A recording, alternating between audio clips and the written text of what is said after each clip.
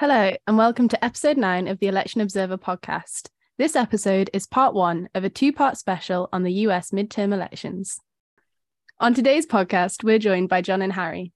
Now, Democracy Volunteers currently has a team of observers deployed across the states with the core team based in Washington, D.C. First, we're going to hear from John.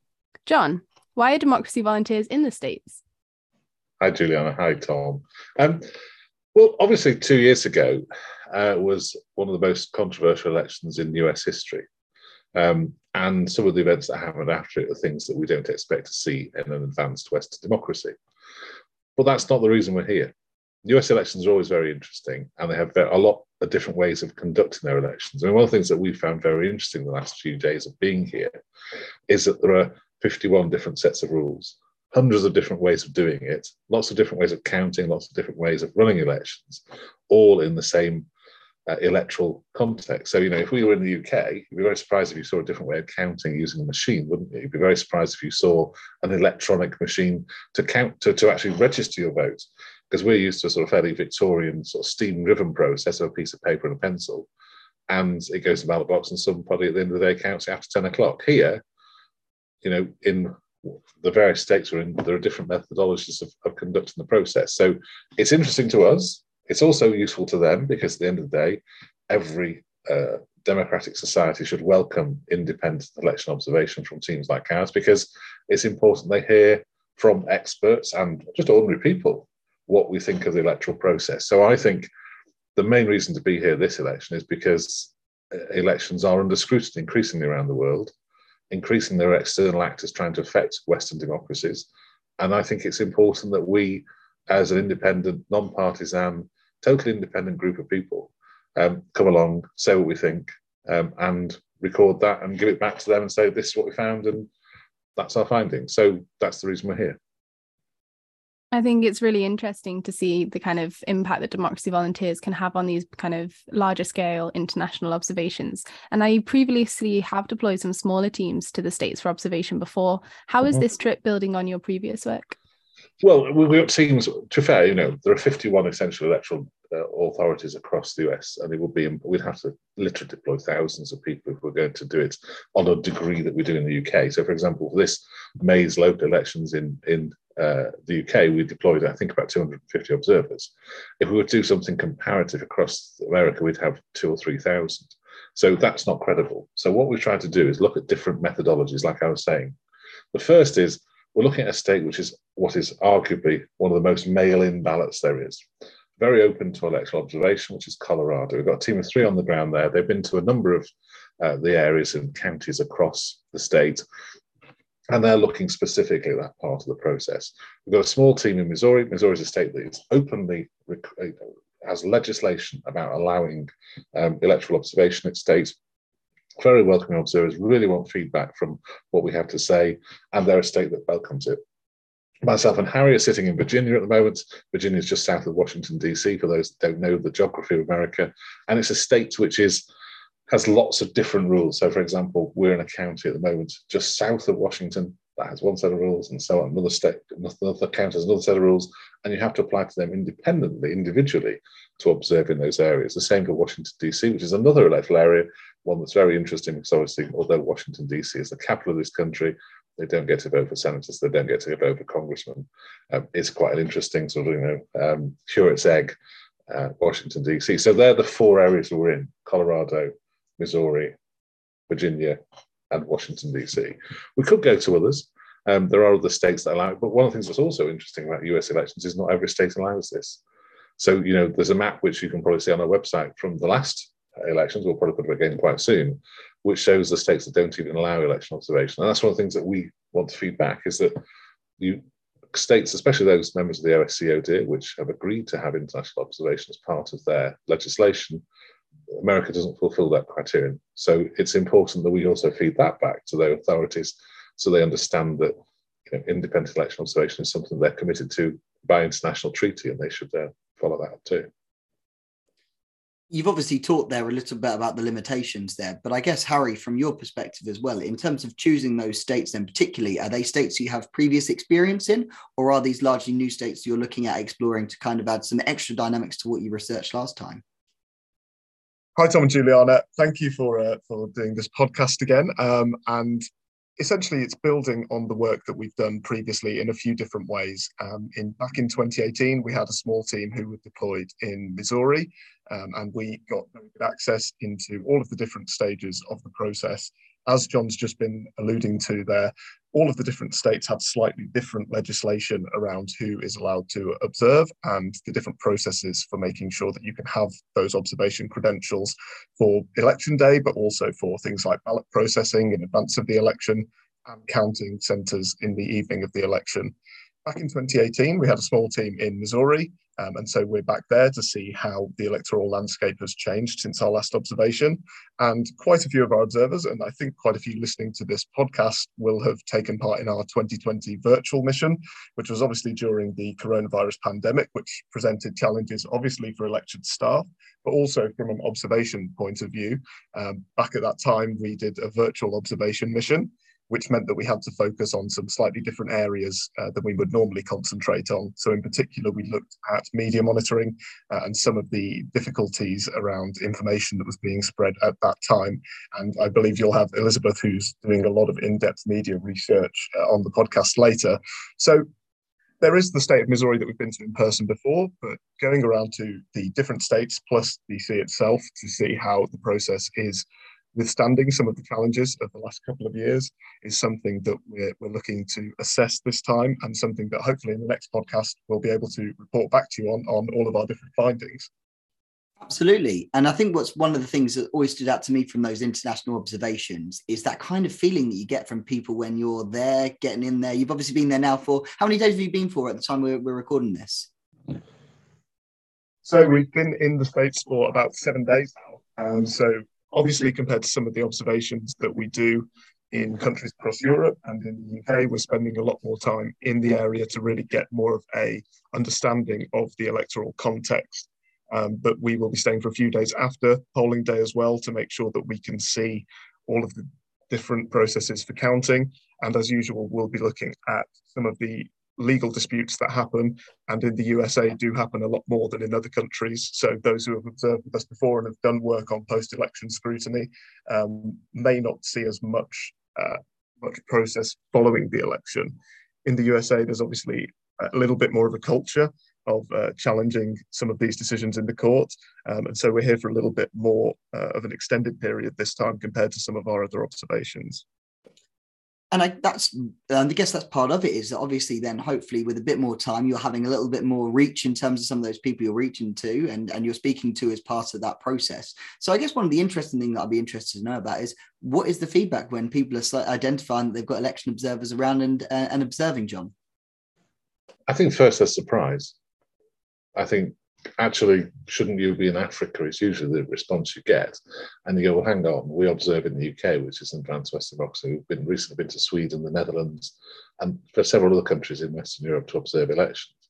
And when you explain to them that actually their elections are some of the more complicated in the world, some of the way they conduct it are quite complicated, and trust in elections is increasingly something that people want to talk about in this context. I think people actually quickly come around to the idea that actually election observers are a very good idea.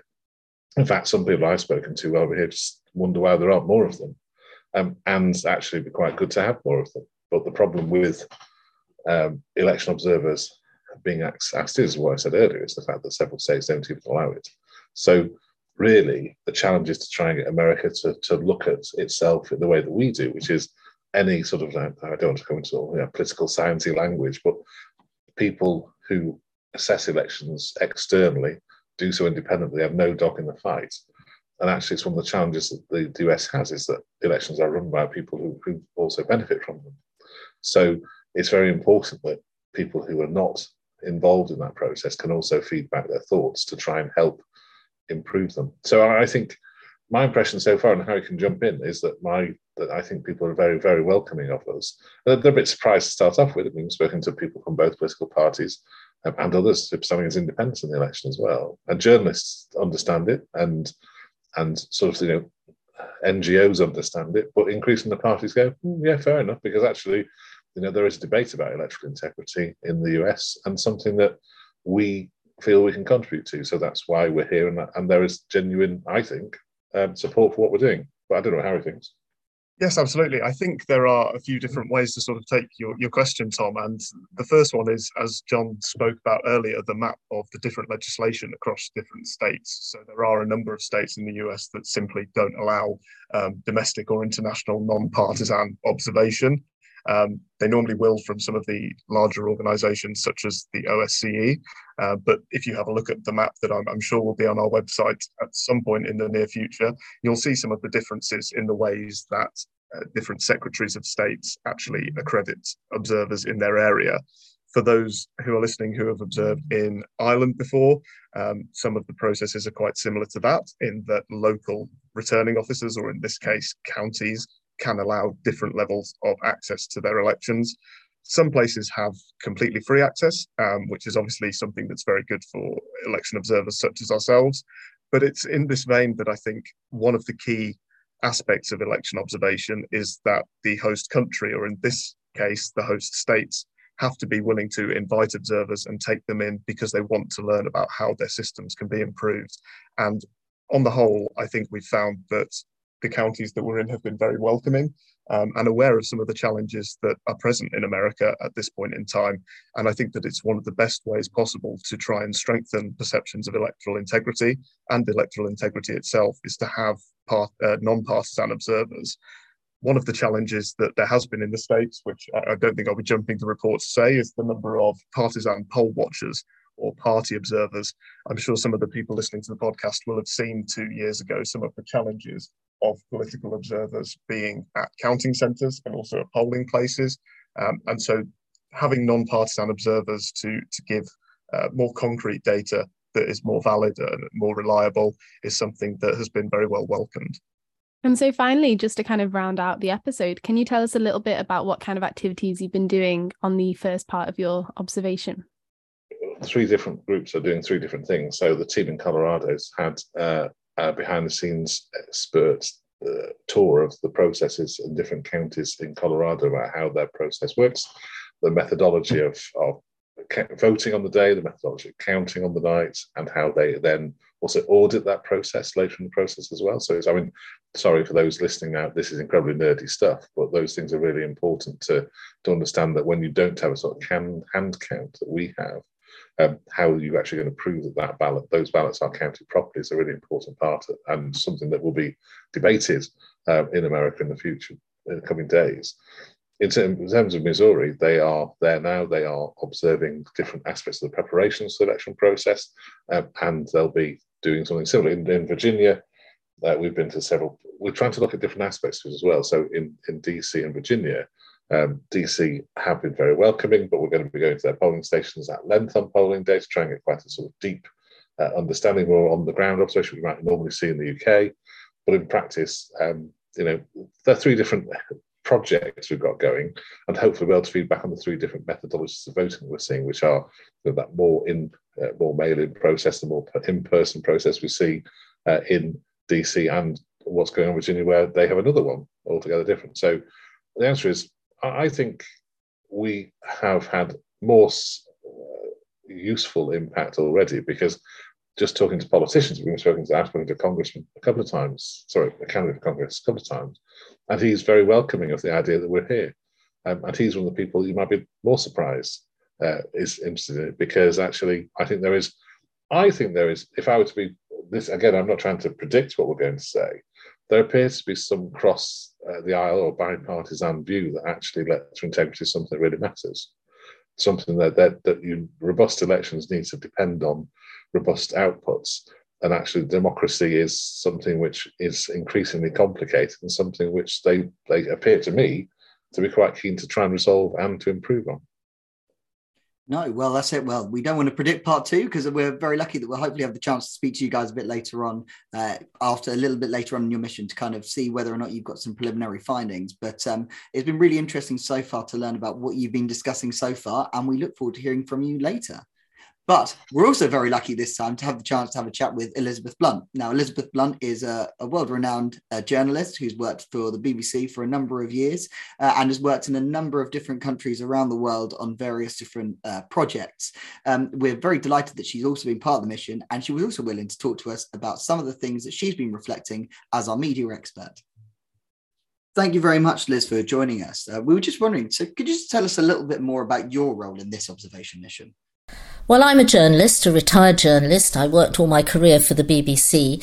And so, as well as being an ordinary observer with the mission, I have been asked to write the media section in the final report. And that will be looking at issues around reporting this election, journalist access, journalist safety, and also what the media are doing, whether there's a reasonable diversity of opinion in the press, and whether candidates can get their opinions out to their voters. So we discussed with John and Harry what they've been focusing on since they arrived in the US. As the media expert, what has your observation in America consisted of so far? Well, what I've been doing so far is a mixture. Part of it is about being a normal observer, and I'm an observer in the area around Washington, in Northern Virginia, in Arlington area.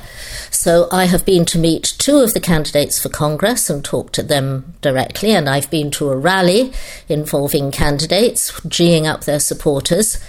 But also I've been trying to look into the media issues. I've met the Committee for the Protection of Journalists. I've met active journalists, retired journalists, and generally trying to get a sense of what's going on.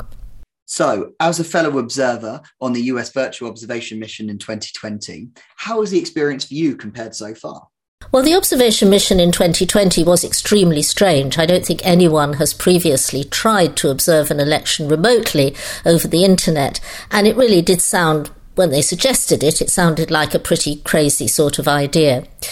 In fact, it worked far better than I would have imagined. Partly because of lockdown, so many things were taking place on the internet, so many meetings were taking place by Zoom. I could sit in on workshops and rallies and events. I could talk to people by Zoom, and people had a lot more time because they were all locked up at home. They were all bored. And I was able to get quite a lot of access, and of course quite a lot of access anywhere. I wasn't tied to the Washington area. I was theoretically observing in Wisconsin remotely, but I could talk to anybody in the country about press issues, and so I did. And I think in the end we did a fairly good job, given the constraints of the situation. This time, of course, everything is different, everything's opened up, everyone's running around and very busy for the election. It's been quite hard getting hold of journalists in particular. But of course, it's far more real and far more credible than it could have been last time. Now, whilst there's still plenty of work to be done on the remainder of the observation, are there any particular issues that the media are picking up so far that you've noticed? The issues for the press this time, slightly different from 2020. Last time in the presidential election, there was a lot of concern about violence and intimidation. Journalists were being pushed and harassed physically at political rallies, particularly at President Trump's rallies. They were being harassed online and trolled, very unpleasantly sometimes. That seems to have calmed down. I haven't heard any reports of physical intimidation. But people are still quite nervous, quite tense. And they say the situation is volatile. Rows can blow up between people at any moment over any issue. Small things, or what would seem like small things, like school board elections. I was quoted the example of Texas, where there was suddenly a big row about school board elections. And the education reporter for a local paper was caught up in the middle of it. And it was quite frightening and quite dangerous. And, you know, when you sign up to be an education reporter on a provincial newspaper, you don't expect to be in the middle of that sort of thing. But generally, it hasn't been as rough and it hasn't been as dangerous as it was last time. What people have raised with me is a question of access, that they think it's getting harder and harder to talk to politicians, to have full interviews with them. the politicians seem to feel they can get away with not talking to the press now, unless they want to, unless they think it's a friendly outlet. Someone said to me, this is because of social media. Once they discovered they had their own Facebook feeds and they could say what they like and they weren't contradicted, then they didn't feel they needed journalists anymore. So it might be that. It might also be that the press, like a lot of things in America, has become more polarized and more siloed. There is press that supports one side, press that supports the other. And I spoke to journalists at an event. They had no complaints about access to that particular side of the argument, which was the Republican side. I asked if they'd had problems getting access to Democrat events or Democrat politicians. And they looked at me in amazement. They'd never even asked. They'd never even tried. They were purely reporting one side, and no doubt somewhere else journalists were equally just reporting the other. And it was a more absolute divide than I'd expected to find in America. Thank you to all of our guests on today's episode. And thanks for joining us on another episode of the Election Observer podcast. Join us next time for part 2 of our 2-part special on the US midterm elections.